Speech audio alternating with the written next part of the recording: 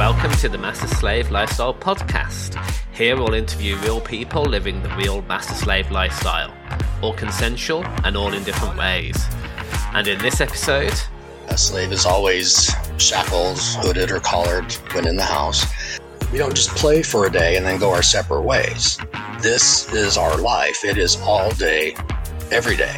I do whip my slave every day in some form. They're not seeing is the trust, the communication, the honesty, and the love that goes on behind the scenes. Trust is one of the biggest things that I think you have to deal with in a master-slave or any TPE relationship. We've done a lot of growing, and we have a lot more growing to do.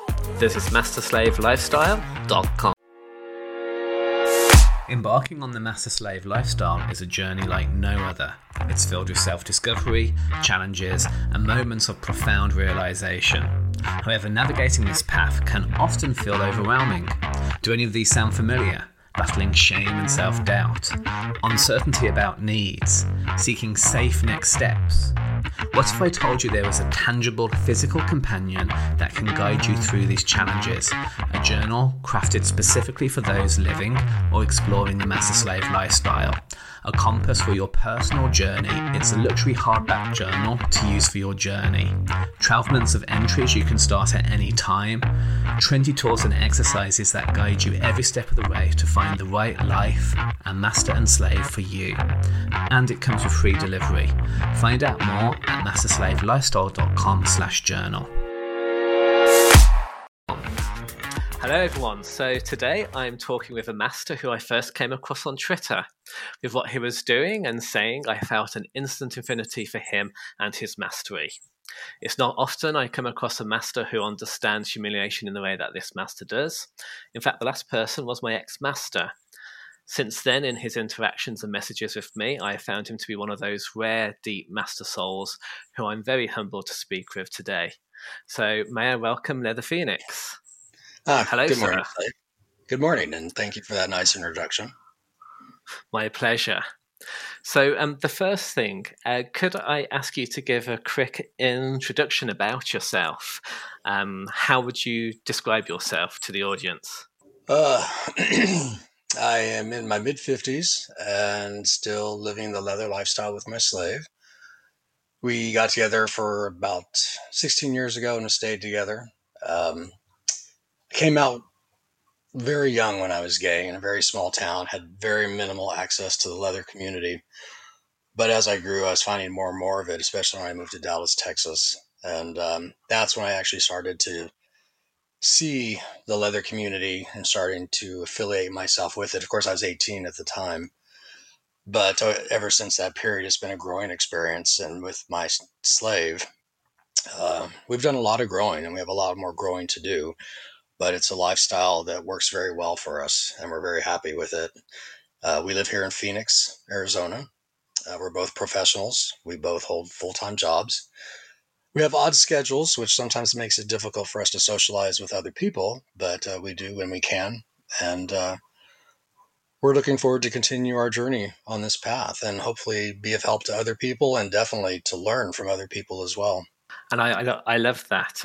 For me, the idea of journey is something that's so important, I think, to the idea of a BDSM relationship. I'd like to come back to some of these kind of concepts later.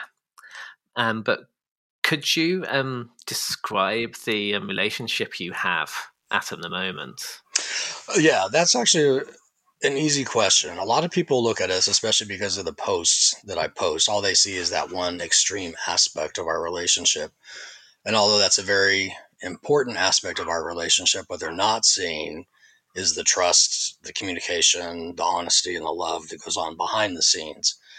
Like I said, we've been together for 16 years. And when we met, I knew immediately that I wanted to possess and own this person. I felt very protective of it. And we started our relationship as master and slave from the very beginning.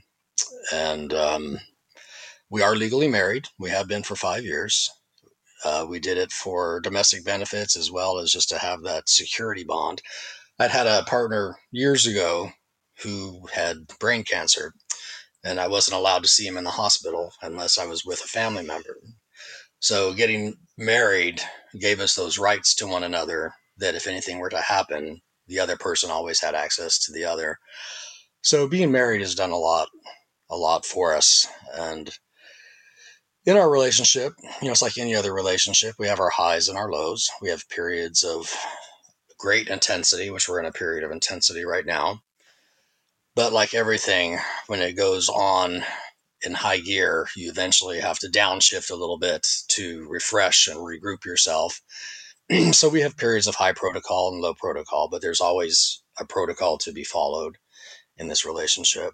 And one of the biggest things in this relationship is I do not do anything to my slave that will affect its work life or its health, whether that be physical or mentally. So, taking care of its physical well-being, mental well-being, and even its spiritual well-being is something that I very much try to do my best to make sure that I have adequately taken care of those needs. So we have a very good relationship. And we also, at the end of every night, a lot of people call it aftercare. I do whip my slave every day in some form. Uh, I change it up different ways. It helps to keep it in its headset. Slave is always shackled, hooded, or collared when in the house. And but at the end of the day, we always spend about an hour or an hour and a half. I'll lay on Slave's lap. It'll rub my head, or we kind of go low key for a little bit and chat and communicate, maybe watch a TV show, and then I'm off to bed. He works different hours than I do. He works 6 at night to 6 in the morning. So that creates a little bit of complications, but we do allow for time to connect as two human beings. And I have found in doing that, it actually makes it easier for us to pursue the master slave aspect. Could you tell me a bit more of that? So, why do you think this human connection allows for the master slave connection to kind of grow stronger? Because it allows for intimacy on another level. When you're in the master slave and you are following periods of high protocol, it's all based on dominance and submission and trust. And there's always a separation, because we are married, we have emotions that are involved in our relationship as well. But when we are pursuing the master slave dynamic, slave is always kept at arm's length. There's no emotion there, so that I can be an effective master and slave can allow itself to be fully what it wants to express, in a safe environment here at the home. So I don't do any coddling, loving, or kissing when slave is shackled or anything like that. But at the end of the day, we get to have that time together and bond a little bit. So that way I feel it's more well-rounded. We have a little bit of everything. Because we live together, it's 24 hours a day. If we weren't living together, it's totally different. You go to somebody's house for a weekend, you have an intense session for 2 or 3 days, you have a little bit of aftercare and it's over.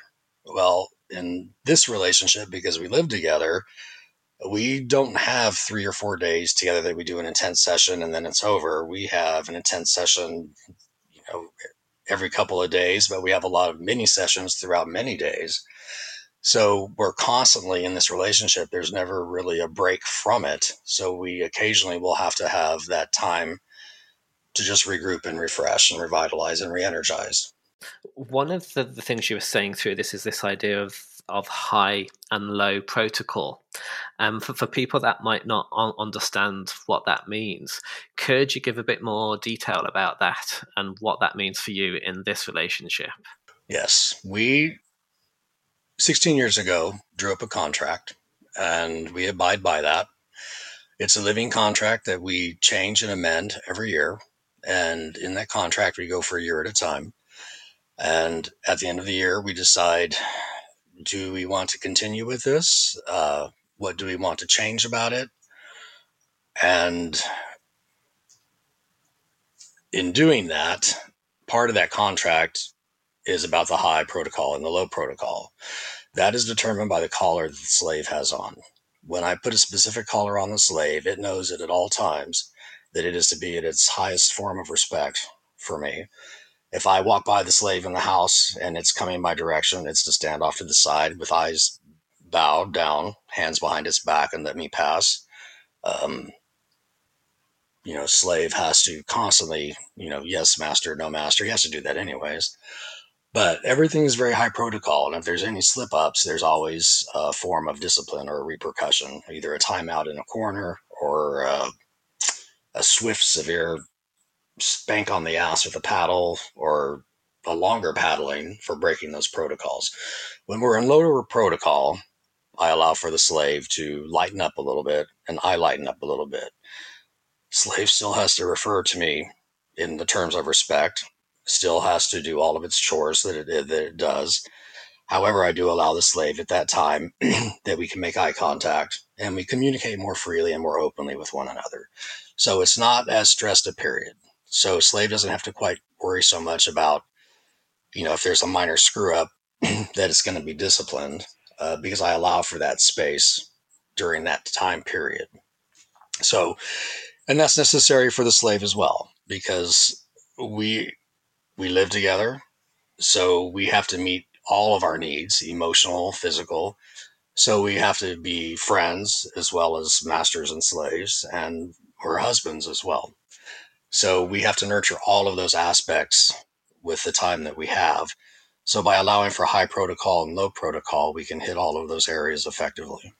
So if I try and summarize this back to you, um, what you have is a way of having high and low intensity throughout the day, but also changing it throughout the week that allows for all of the aspects that a relationship needs to be served.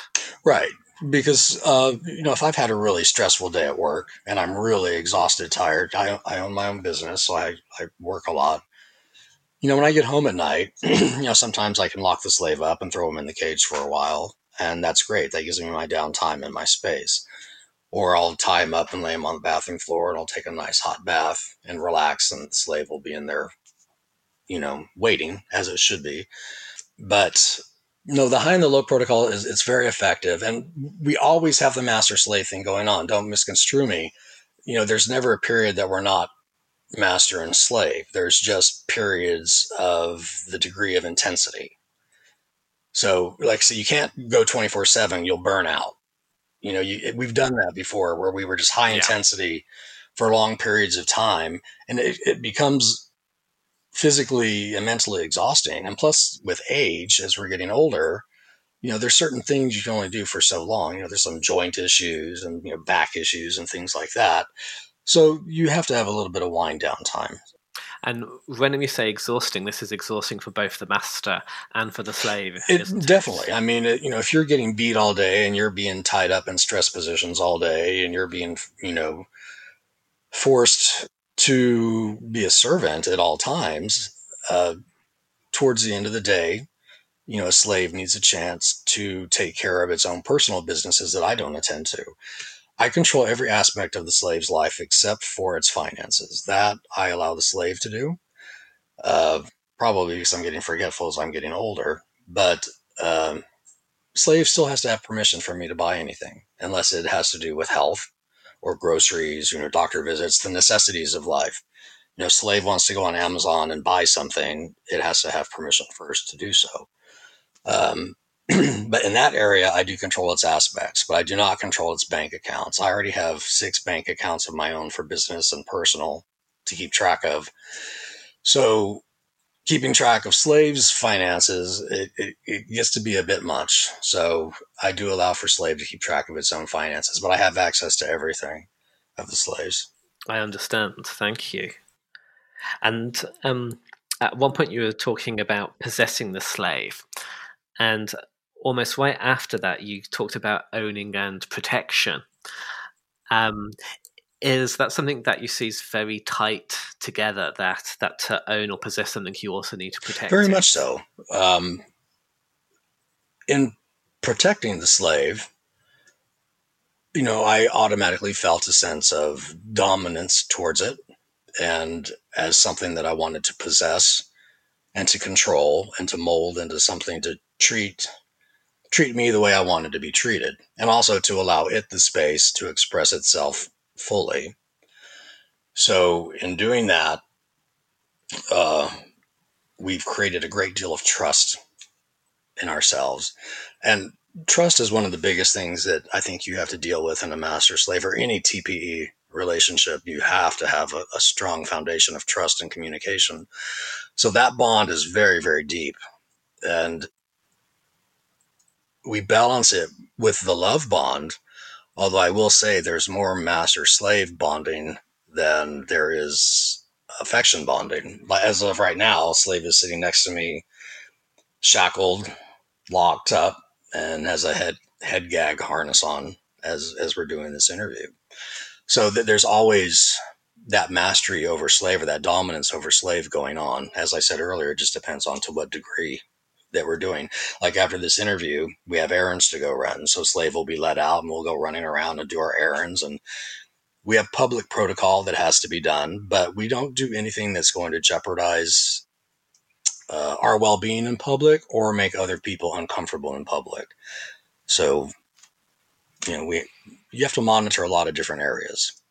Yeah, so it's about keeping a balance between all of these, let's say, different constraints or Yes, and that's one boundaries, of the hard parts. Yeah, and finding the balance right. that I suits mean, you. sometimes slave has periods that it just needs someone to talk to and someone to hold it and tell it it'll be okay. I think all humans have that need. Sometimes, if I've had a difficult experience going on, I need someone to hold me. And, you know, that's something that the slave is there for as well. And we just have to work around all of our other aspects to allow the space for that to occur, but without tipping the balance of the master slave dynamic. Thank you so much for sharing that, as I think this is an incredibly important thing that a lot of people sometimes don't understand, is that the master also needs to be Right. looked after, and the slave's there for that. Correct. Yeah. So the slave is there for all my needs, not just cleaning my boots, doing my laundry, cooking my dinner. The slave is also there to take care of my emotional needs as well. So, if I need someone to talk to, we've been together 16 years. I know I can trust the slave, and the slave knows it can trust me. So we have a bond that I actually think is much stronger than a typical, uh, air quotes, normal relationship because of all the situations that we get into during heavier play periods and everything else where so much trust is required for it to happen that the trust aspect is just very, very important. And that bond is a bond that is very difficult to find. The only other time I have found a bond like that is when I used to rock climb and I would have a belayer who would control my rope from the bottom. And if I fell off of a climb, I knew they were going to catch me and I was going to be okay. You have that sense of putting your life in someone else's hands. So with the slave, we have that really deep bond because slave knows I may be brutal with it or I may hug it, but it knows at the end of the day that its well-being is always in the background of my mind and behind any action that I perform on the slave. And you've mentioned trust quite a few times now. Um, could you kind of share what is trust in the context of a master slave relationship? What are the things you're trusting each other for? Because Yes, trust is yes, it such a big is. word. Trust in the master slave relationship, first of all, is slave can trust me to push it where slave is wanting to go, but to do so safely and sanely, and to what's the word I'm looking for? Slave knows I'm going to push its limits, but it knows that it's not going to end up in the hospital. There's that sense of trust that I can open up completely. I can give myself completely to this other man, and I know that he's going to look after my feelings and my well-being. I'm going to be uncomfortable for a while. I'm going to be in pain for a while, but these are things that as a slave, it enjoys and wants to experience. But it also knows that the period will end and I'm not going to leave it there to starve or, if it's ill, I'm going to take it to a doctor or anything like that. There's just a very strong sense of knowing that I'm there for that slave in all the aspects of its life and that it can trust me to the best of my ability to take care of those aspects. So that trust is very important. A lot of married couples have trust, but it's very conditional. In a master-slave relationship, especially with our contract, you predefine the boundaries of your relationship. You write down what I'm wanting to do, what the slave is wanting, and you write out the protocols. And we spent months and months on our contracts to get them just right. And then during the period of that year, every year that we renew it, there are things that we will add to it, like new protocols, because like I said, this is a journey. And we are trying right now, we are going deeper and deeper into the master slave and pushing a little bit of the emotion off to the side. We're getting older. And so we really want to try to get as intense as we possibly can with this relationship while we still can. But we still have to have that commonality at the end of the day that we can, have a little hug and a little cuddle as well. So trust is extremely important. And when you talk about trust, and as you were speaking then, I was also thinking about this emotional trust. Like, for instance, in my last full-time relationship, I found myself opening up emotionally, letting go of my ego, and then huge amounts of emotion would come out with that. Is this something that you have also found as well during this kind of 16 years, as you go to these deeper levels, that you're almost creating this space to allow for this unraveling of emotion? I know when Slave's Headspace is really into Slave Headspace by its demeanor and the way it acts, when it's hugging my boots and licking my boots and the words that it says, and how it's looking to me for that total dominance of its day-to-day existence, controlling it, molding it, taking care of it. So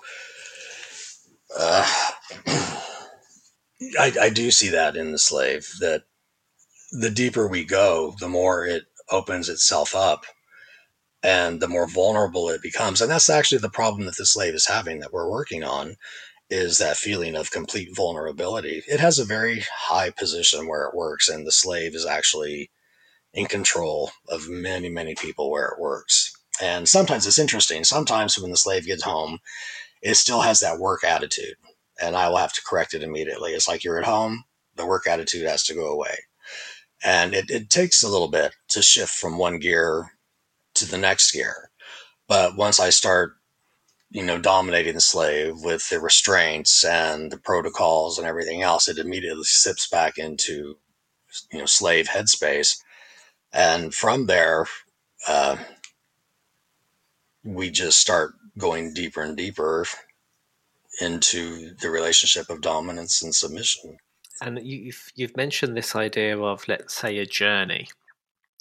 And you've kind of mentioned the idea of, let's say, trying to find the right balance, renewing the contract every year, or being able to open up and find trust. So haven't you found part of this journey like an experiment, figuring out what works and what doesn't? Through communication. We actually have a period, and I read this from a book, I think it was called Living Master and Slave. It was a straight master and a straight slave. A very informative book, very good book. And they talk about this thing called porch time. And that we have in our relationship, and we found that to be of great benefit. Excuse me. When we do that, we set aside a period. Slave can call for it, or I can call for it. It's like, hey, I need some porch time. And when we do that, that period, there is no protocol whatsoever. Slave is completely allowed to say whatever it wants to say, although it has to be said respectfully and without attitude or temper. It can say whatever it wants to say. Master, what you did scared me.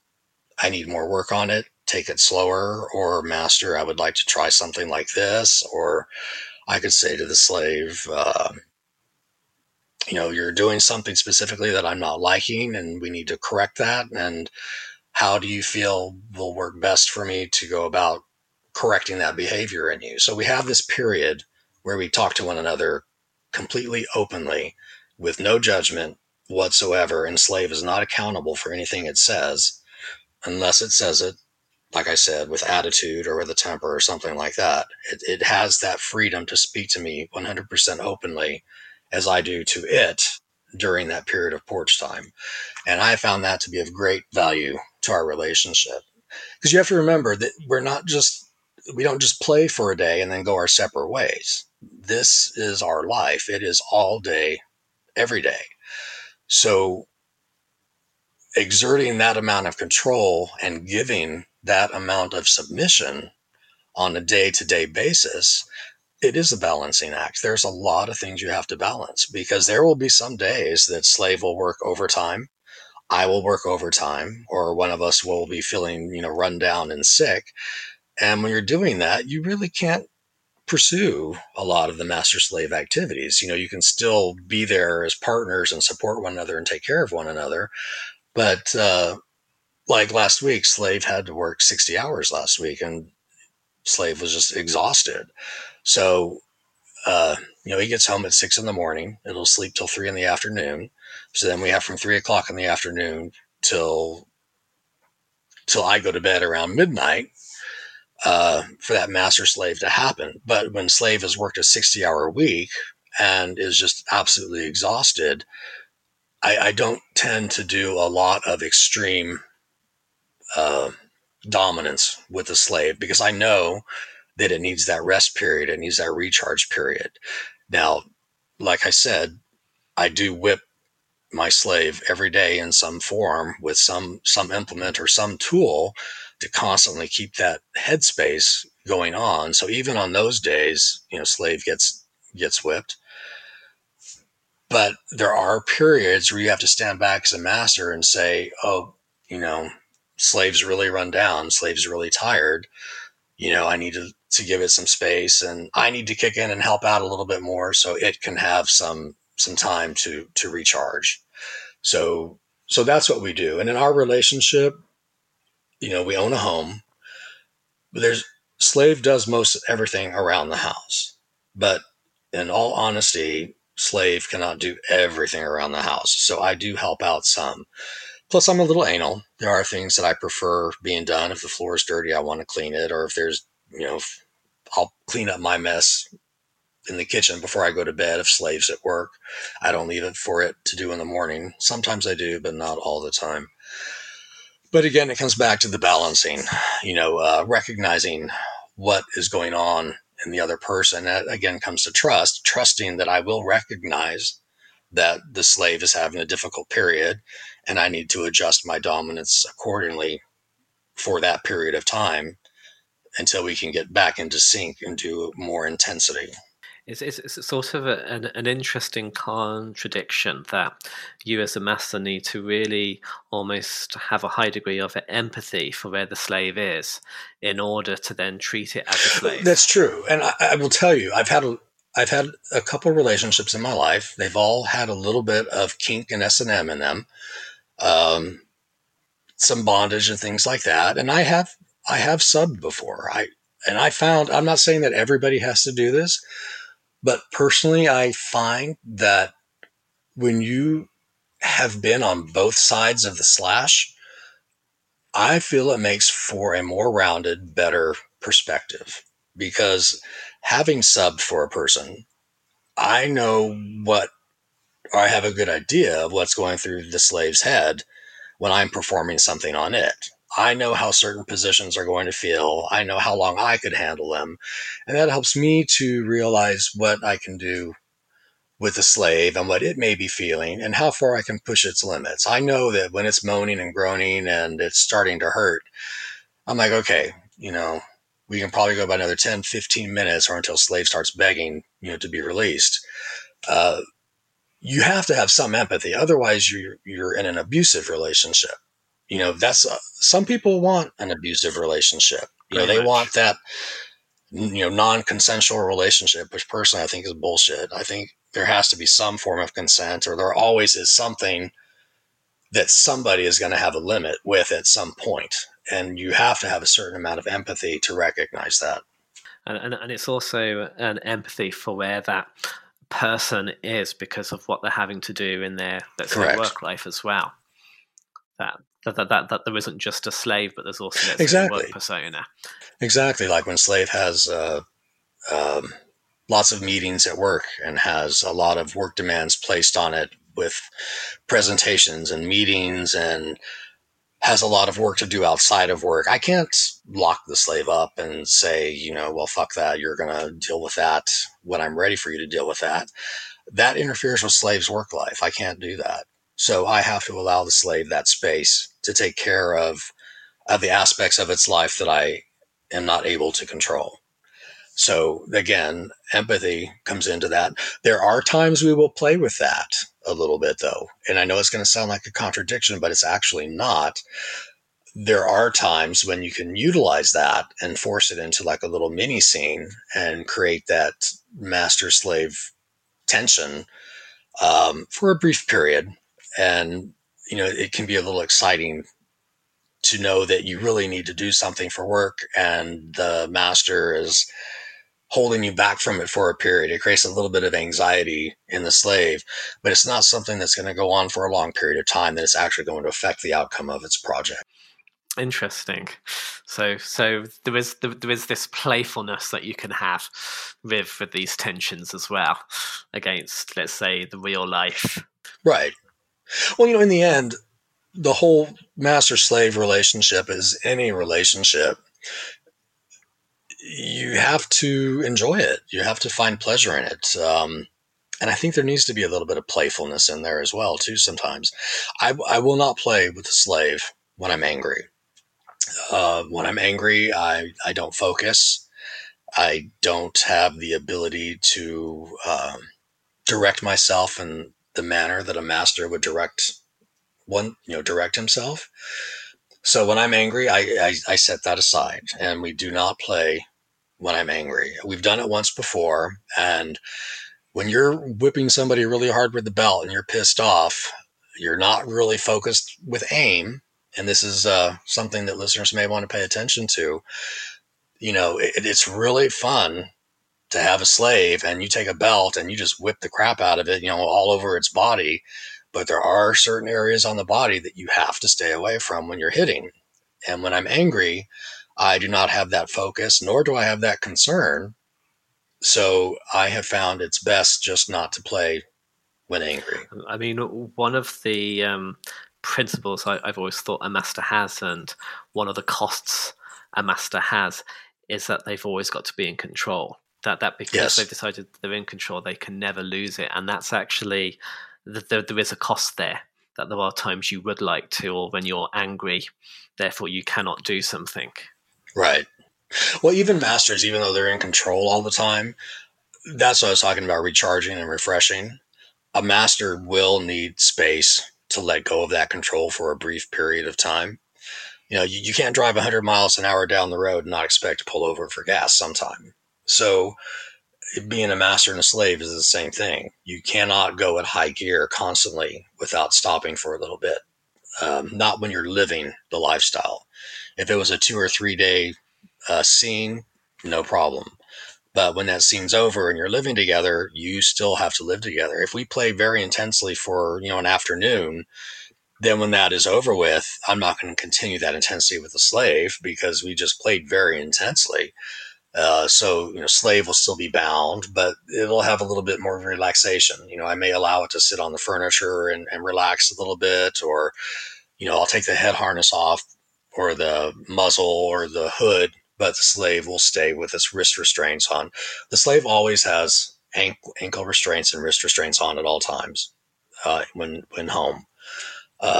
First of all, it keeps the slave in his headspace. Second of all, at any time I can take the slave into a room and tie it down or string it up or do whatever I want to do. So slave is always ready for whatever I want to do or whatever I feel I need to do. But at the end of a heavy play scene, you have to have, that aftercare to a certain degree. And, they talk about subs, they hit subspace and then they have sub drop.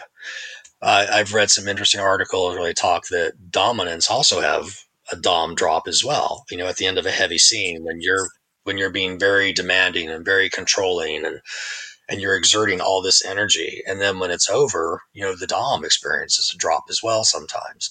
So that aftercare, I think, is important to both parties. And when you can trust one another to relax around each other enough and enjoy that calm time without the intensity going on, it allows all the more for the next level of intensity to occur again. As we start this new year, it's a perfect time to explore and deepen your understanding of the master-slave dynamic and find the right master or slave for you. As an international executive coach, along with my years of experience in the master-slave lifestyle, I can help guide and support you on your next steps with the master-slave lifestyle.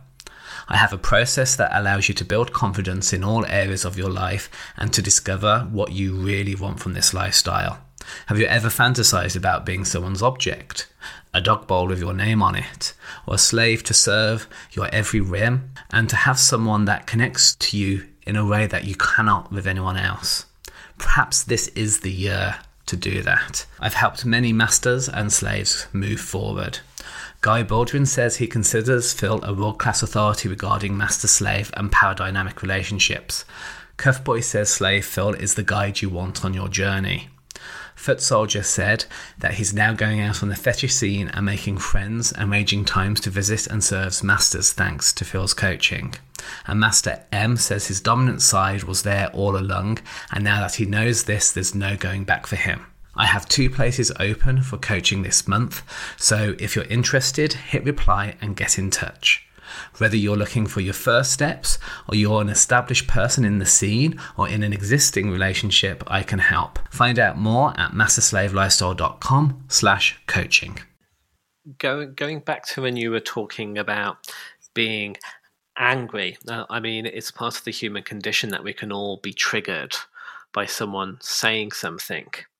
So, for instance, when we have this porch space or the free space, have you found yourself in the past getting triggered or angry about something? And how have you dealt with that in order to still create that trustful space? Yes. I'm slow to anger, but when I get angry, I get very angry.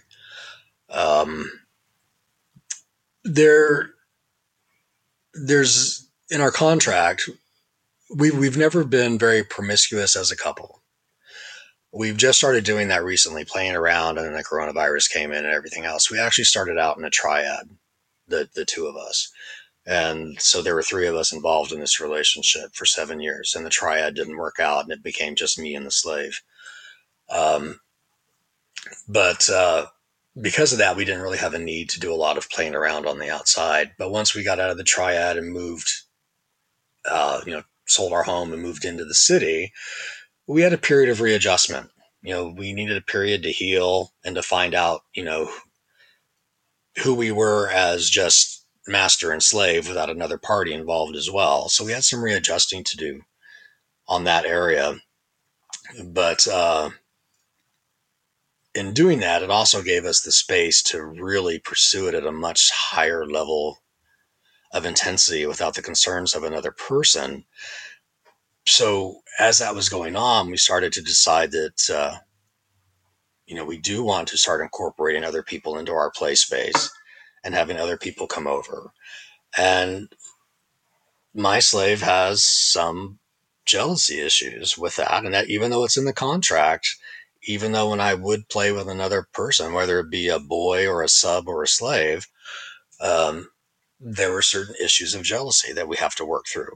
And that's the one area where I got upset with Slave, was because Slave got emotionally wounded when I had played around with somebody, and I got upset. And that's when I wasn't being a very good master at that time. I got upset because it's like, look, it's in the contract. You agreed to this, and you need to just back off and be the slave that you're supposed to be. I wasn't taking into account the emotional needs of the slave at that time. So due to childhood instances that I won't go into, Slave has that issue of jealousy. And that's something we're working through on a continuous basis. Unfortunately, coronavirus has stopped a lot of that. We do a lot of threesomes. But when it comes to one-on-one playing, that's the area that we have to work on. And that's where I get angry with the slave, is when the slave gets a little too jealous of a situation. Other than that, then my slave is a very good slave, very loyal, very much a slave heart, serves without question, does everything I expect of it. You know, it's a very good slave, but we do have that one issue. And I think it's good for the listeners to know that even after 16 years, there can be, issues that are being worked on. That there isn't this kind of point that you sort it all out and then it's the honeymoon period forever. That there is this constant cycle. Right. Well, realizing being together 16 years, keeping things fresh, with each other and still having sex with one another and playing with one another, keeping that fresh after 16 years can be a challenge. So, when one does decide that they want to branch out and start, playing with other people, there will be that feeling of jealousy because I'm sharing a part of myself with somebody else that I'm not sharing with the slave. So, and I also give the slave permission to play around if it wants to. It has to ask first. I've had a bear daddy or two come over and play with a slave when I was at work. But slaves really not that much into playing solo. Slaves more into worshiping and serving me and enjoys threesomes. And slave also has a dominant streak. It likes to dominate other people sometimes. So sometimes we'll play with somebody and I'll be the master, but I'll allow the slave some reign to do a little dominating of the other person as well. So, that's an aspect of our lives that we're working on. Every other aspect is pretty much spelled out in the contract. And that's what is one of the reasons why I think a contract is so important, because first of all, you're mapping out the expectations of what your relationship is going to be from the very beginning. And you get to touch on the core feelings that each person has, how you want to deal with them, what is expected of each other, and you have it in writing. And in doing that, it really allows you to focus on, do I really want this? Do I really want to be whipped if I don't call him master? Do I want to be tied up and left in a cage overnight just to amuse and satisfy, the master?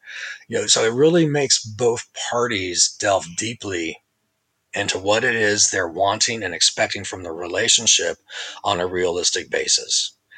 And in having that roadmap, it creates a relationship that has very few problems.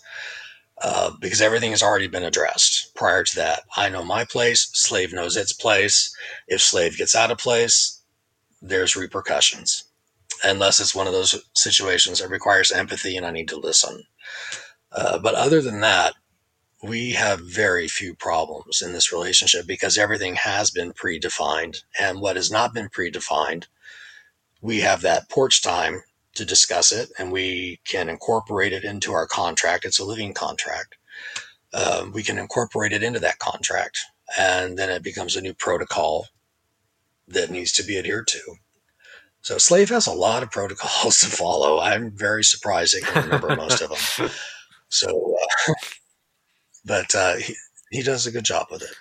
And just to kind of double check, when you're kind of setting the contract up or changing it, both of you are able to say things that you want. It's not just you as and the master defining this. It's both of you, isn't it? Yes, slave. It is both of us, because both of us are in this relationship. A lot of people talk about a relationship of consensual non-consent. And that's something that we play with a little bit, but in the end, there's always a form of consent involved. Like people that like to be humiliated and debased, such as my slave. There's a lot of stuff you can do to humiliate and debase a slave, but there's always some things that you need to steer clear of that could create psychological issues. Like, say, for instance, my slave is not, and not that there's a problem if someone is overweight, but if someone was very overweight as a child and was teased, when you create a scene and you play around that, some people will want you to tease them like they were teased as a child about being overweight and calling them names and everything like that, because for them, that's a cathartic experience. Other people, on the other hand, they say, you can do anything you want, and then you start calling them names about being overweight or anything like that, and then they freak out and shut down. And then when the scene's over, it's like you've got issues to deal with. So I do not really believe in non-consent. I think everybody has certain areas that they just don't want to deal with in a master and slave relationship. And it creates psychological and emotional issues when you get into certain areas that they may or may not even know that they have. So that's where the communication comes in, is to find out what's a safe path for the master to travel when doing devaluation play, humiliation play.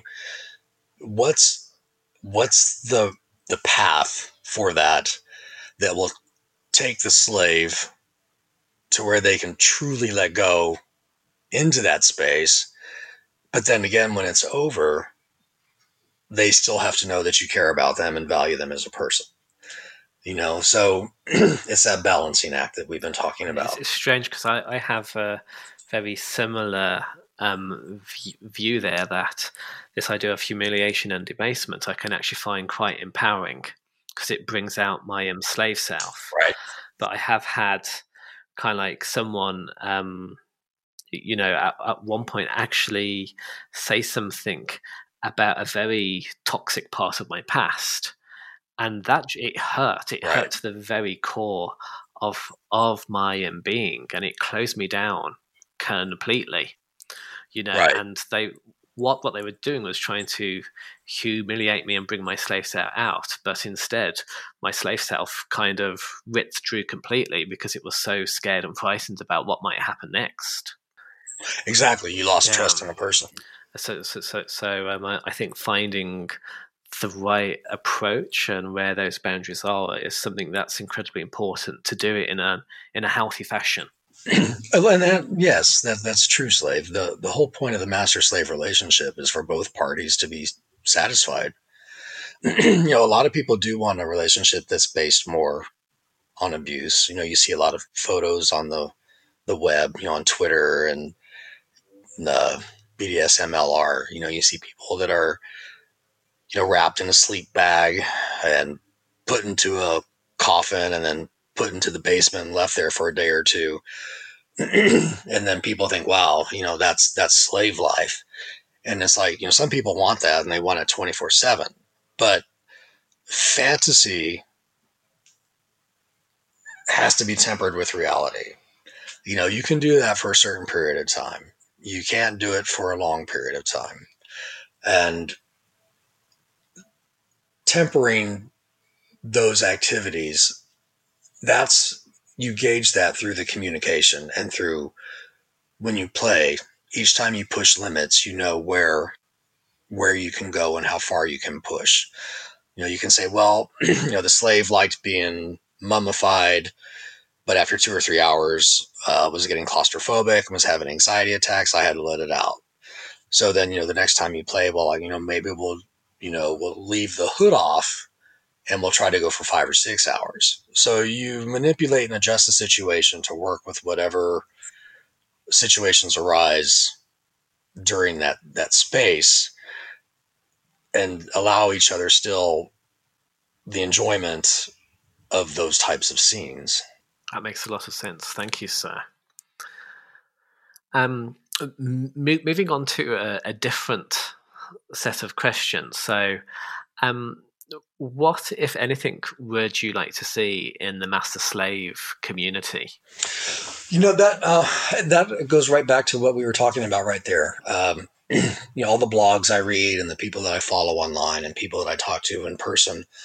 Excuse me. It's allergy season here in Arizona. Oh, I'm so sorry for that.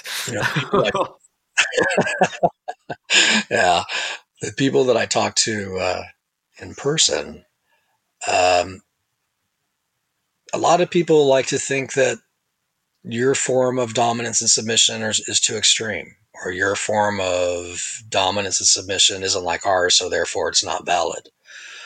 I disagree with that wholeheartedly. I think that a master and slave relationship is defined by the couple involved. And as long as one person is willing to give their power to whatever extent, and you have another person willing to accept that power to whatever extent, you have a master-slave relationship or a TPE relationship. It disheartens me when I hear people say so-and-so's relationship is invalid because they don't do this. Or, they're not really a master and slave relationship because I've seen them kiss in public. And I disagree with that. TPE relationships are as diverse as the people that are involved. And I think we need to embrace all forms of those relationships. Like what is those movies that were out? 50 Shades of Grey. We watched, I don't know, I guess about an hour of one of them. We kind of chuckled at it. It's like, seriously? And that's what I'm talking about. It's like, even within my own mindset, here we're watching a movie and we're going, that's not really how I envision master and slave. But it doesn't mean that they're not playing that. It doesn't mean that they're not involved in it and that they're not doing it. They're just doing it to a different degree than what we do it.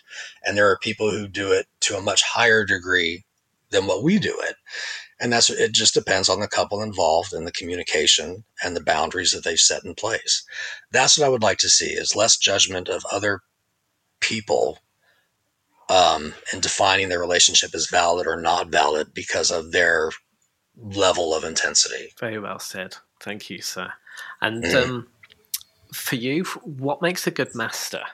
That is a good one. I actually know, when you asked me that, I really had to think about that a lot. And the more I thought about it, it was just things that were actually quite simple. First and foremost is confidence. You have to be confident in your ability and that in your responsibilities. And when you first start out, confidence is, for a lot of people, is a little bit on the lower side. But as you continue playing and exploring and experimenting, that confidence builds and builds and builds. Anybody can bark orders. I can tell the slave, go get me a butt plug. I'm going to plug your ass and you're going to vacuum the house. Anybody can do that.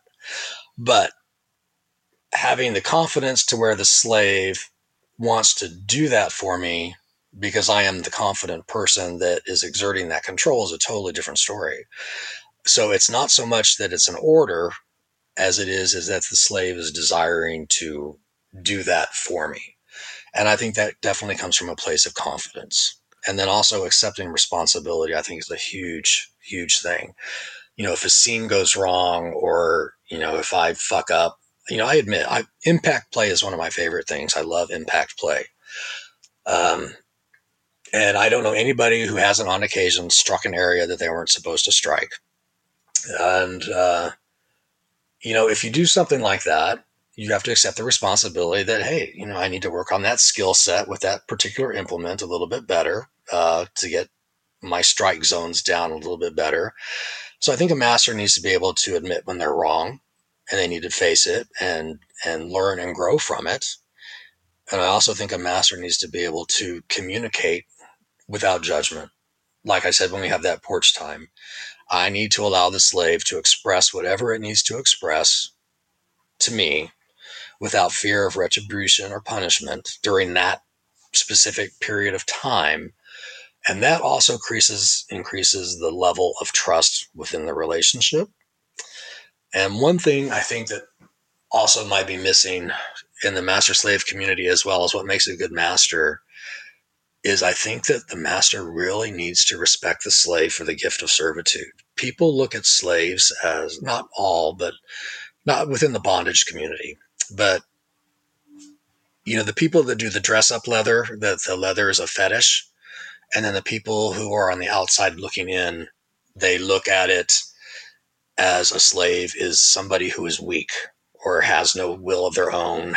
They have no ability to do anything. They're, they have to have somebody tell them what to do all the time. And I find that to be totally untrue. I think a master really needs to respect the slave for the gift of the servitude, because it takes incredible strength and fortitude, first of all, for a slave to accept the fact that its fulfillment comes in serving another man. It takes its pleasure from serving another man.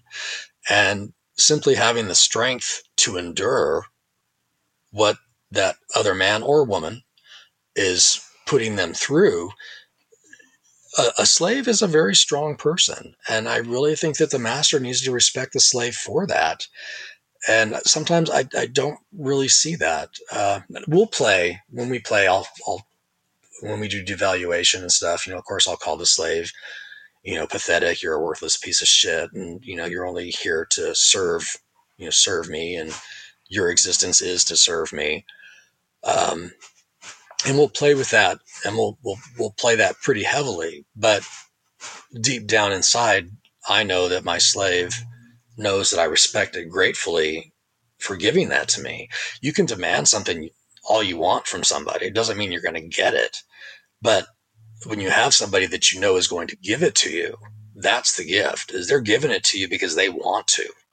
So you can't be a master or a dominant unless you have a willing participant. So I have a great deal of respect for my slave. And the other thing, and this is, I don't want to admit this in public, but for the sake of those on this path or seeking to go on this path, is consistency.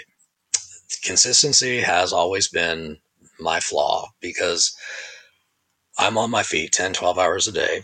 I get home from work and sometimes I'm really tired. But while I'm at work, I'll message the slave and say, you better do this, or when I get home, I'm going to, beat your ass. Well, you get home and it's not done, and it's like, oh, I'm tired, I don't want to do it. Well, if you say you're going to do something, you better do it, because when you're not following through with what you say, each time you do that, it chips away at the trust of your relationship. So a master must maintain consistency in all areas over, when it is in a master-slave relationship. So those are things I find important, as well as, you have to continue to seek growth and development. There's so much out there. I'm studying Shibari right now. And the more I learn, it's like, man, there is so much more I need to learn. And then you start getting into sound play, electric play, impact play, humiliation play. There's so many different aspects of kink out there that people enjoy. You constantly have to be learning about these kinds of things so that you have these tools in your toolbox for when you do play or when you want to use them. So those are all things I find very important, as well as being able to listen. I find that very important. At one point during this, you were talking about a master should, be able to listen to the slave without judgment, or it's okay to experiment and make mistakes. If someone's struggling to do that, if they're worried about what people might think, is there any advice you would give them? That slave is something that we do deal with. Within our circle of friends, and even, well, you follow me on Twitter, there are some people who say we're too extreme. I had posted a post where I was whipping the slave, and I had its nose ring chained up. And I got a private message from somebody saying, that was ugly and very brutal. I can't believe you do that to another person. Wow. But what they didn't realize is that that was actually something that the slave had talked to me about during a porch time. It was a scene that the slave thought would be fun to try. So that was actually a suggestion from my slave from some period in the past that I had done because it was something that it expressed a desire in doing. So I listened to my slave. Now, it may say it wants to try something. Doesn't mean I'm going to do it this week, this month, or this year, but I will do it. It just doesn't know when I'm going to do it. So we actually experience a lot of side views from people because we're considered too extreme by a lot of people. And so it gets hard. With one another, it's very different. That's where our communication comes in. A lot of people have really deep, dark fantasies, and they will not discuss them with their partner. And I think that that's a shame. First of all, because they don't have enough trust in one another to communicate those. They feel that they're going to be judged, so they don't express their desires. And that's why I was talking about how essential trust is. Not just that you can trust that I'm going to beat you without breaking a bone, but you need to know that you can trust me, that you can talk to me about a specific fantasy or something dark that you're wanting to do, and know that I'm not going to laugh at you or judge you and say, hell no, we're not going to do that. You're fucking crazy. So we always allow for that within our own relationship so that there is no feelings of guilt. Now, in general, in public, most of the people in public don't need to know your business unless you want them to know it anyways. We do have some forms of protocol in public, like when we're at a restaurant, which we haven't been to since March. But when you're in a restaurant, slave has to wait for me to sit down before it can sit down. I order first, or I order for the slave. Slave is always to open the doors for me. These are just little things that we do in public. And like, slave is not allowed to take a bite of his food until I start eating. These are not things that other people are going to look at and go, oh, wow, what are they doing? That's crazy. Or those people are fucked up. They're going to just pay it no mind. But to us, my slave is reacting to my dominance over it and showing me its servitude by following those protocols in public. So even though we're in public, that element of master and slave is still taking place. It's just not visible to other people. So my advice to other people who are worried about what people are going to think is, if you're with somebody that you can't trust enough to tell them what you're thinking, you might need to reevaluate your relationship, or you might need to sit down and have a serious heart-to-heart and not worry about it. And then once that discussion has taken place, then you can reevaluate your situation. But if the slave's needs are not being met as a slave and the master's needs are not being met as a master, it's usually either that one wants something more extreme than the other, or one is too embarrassed to try something, or there is a lack of communication. So if you're embarrassed to try something, discuss with your dom or your sub that, hey, look, there's something I've been wanting to try. It's a little out there, and I kind of want to talk to you about it and see how you feel about it. And from there, you can take that into a productive conversation. And we're coming up at time, but kind of one final question. And I'd like to link this to something you said a little while before, because I had such an emotional reaction to it. And it's kind of what makes a good slave. But could you also explain what you meant when you said a wholehearted slave? A wholehearted slave. All right, I'll give an example. Like, back when I had subbed a few times, letting somebody tie me down and spank my butt, that was one thing. But having them want to call them master, that's not going to happen. Or, once we're outside of the play space, them still wanting to have control over me, that's not going to happen. I don't have the heart for that. It was something I wanted to experiment with, and I did, and that was that. My slave, on the other hand, is somebody that in the playroom, outside of the playroom, knows it's a slave. It has a slave heart. It has a desire to serve. It has always had a desire to serve. So when I say wholeheartedly, that is what I'm referring to. And that's one of the issues that my slave has as well, is worried about me losing respect for it as we go deeper and deeper into our master-slave dynamic. And as we are pushing those limits further and further, again, it just continues to build the trust, which strengthens our bond as a master and slave. So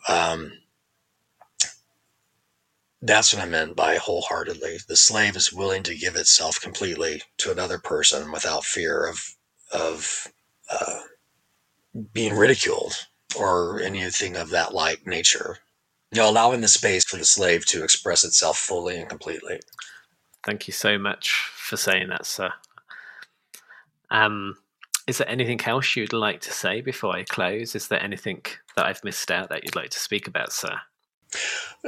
Not really, a slave. I think we've covered a lot of it. But the one thing is, a master-slave relationship, there should be some fun to it.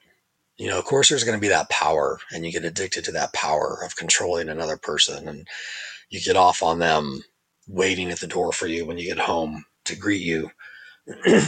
That's very erotic, knowing that you have the power to control another person, and it brings a lot of enjoyment to that. But I think that there should always be a little bit of play involved. Sometimes when the slave and I play, it's not always extreme. It's not always pain play. It's not always pushing the limits or the boundaries. Sometimes it's just pleasure play, just to enjoy its body, and for me to work on some things that I need to work on, and a chance for the slave to just relax and enjoy what I'm doing. It's not always about the pain and the dominance. Sometimes it's just to relax and experience some pleasure every once in a while. So I think people need to allow for all facets of their relationship to bloom. Prioritize the aspects that you need to prioritize in your relationship, but allow the space for the other aspects to breathe as well. I think that's just very important. Thank you so much, sir. And thank you so much. You're welcome, slave. Thank you so much for taking this time to speak with me. My pleasure, slave. It was enjoyable. Thank you. If you would like to be interviewed by me, or you know someone who would, you can get in touch with me through the email contact@mastersslavelifestyle.com. If you're interested in finding more about the 24/7 TPE lifestyle, you can also go to my website for lots of information, and that's at www.mastersslavelifestyle.com. Thank you.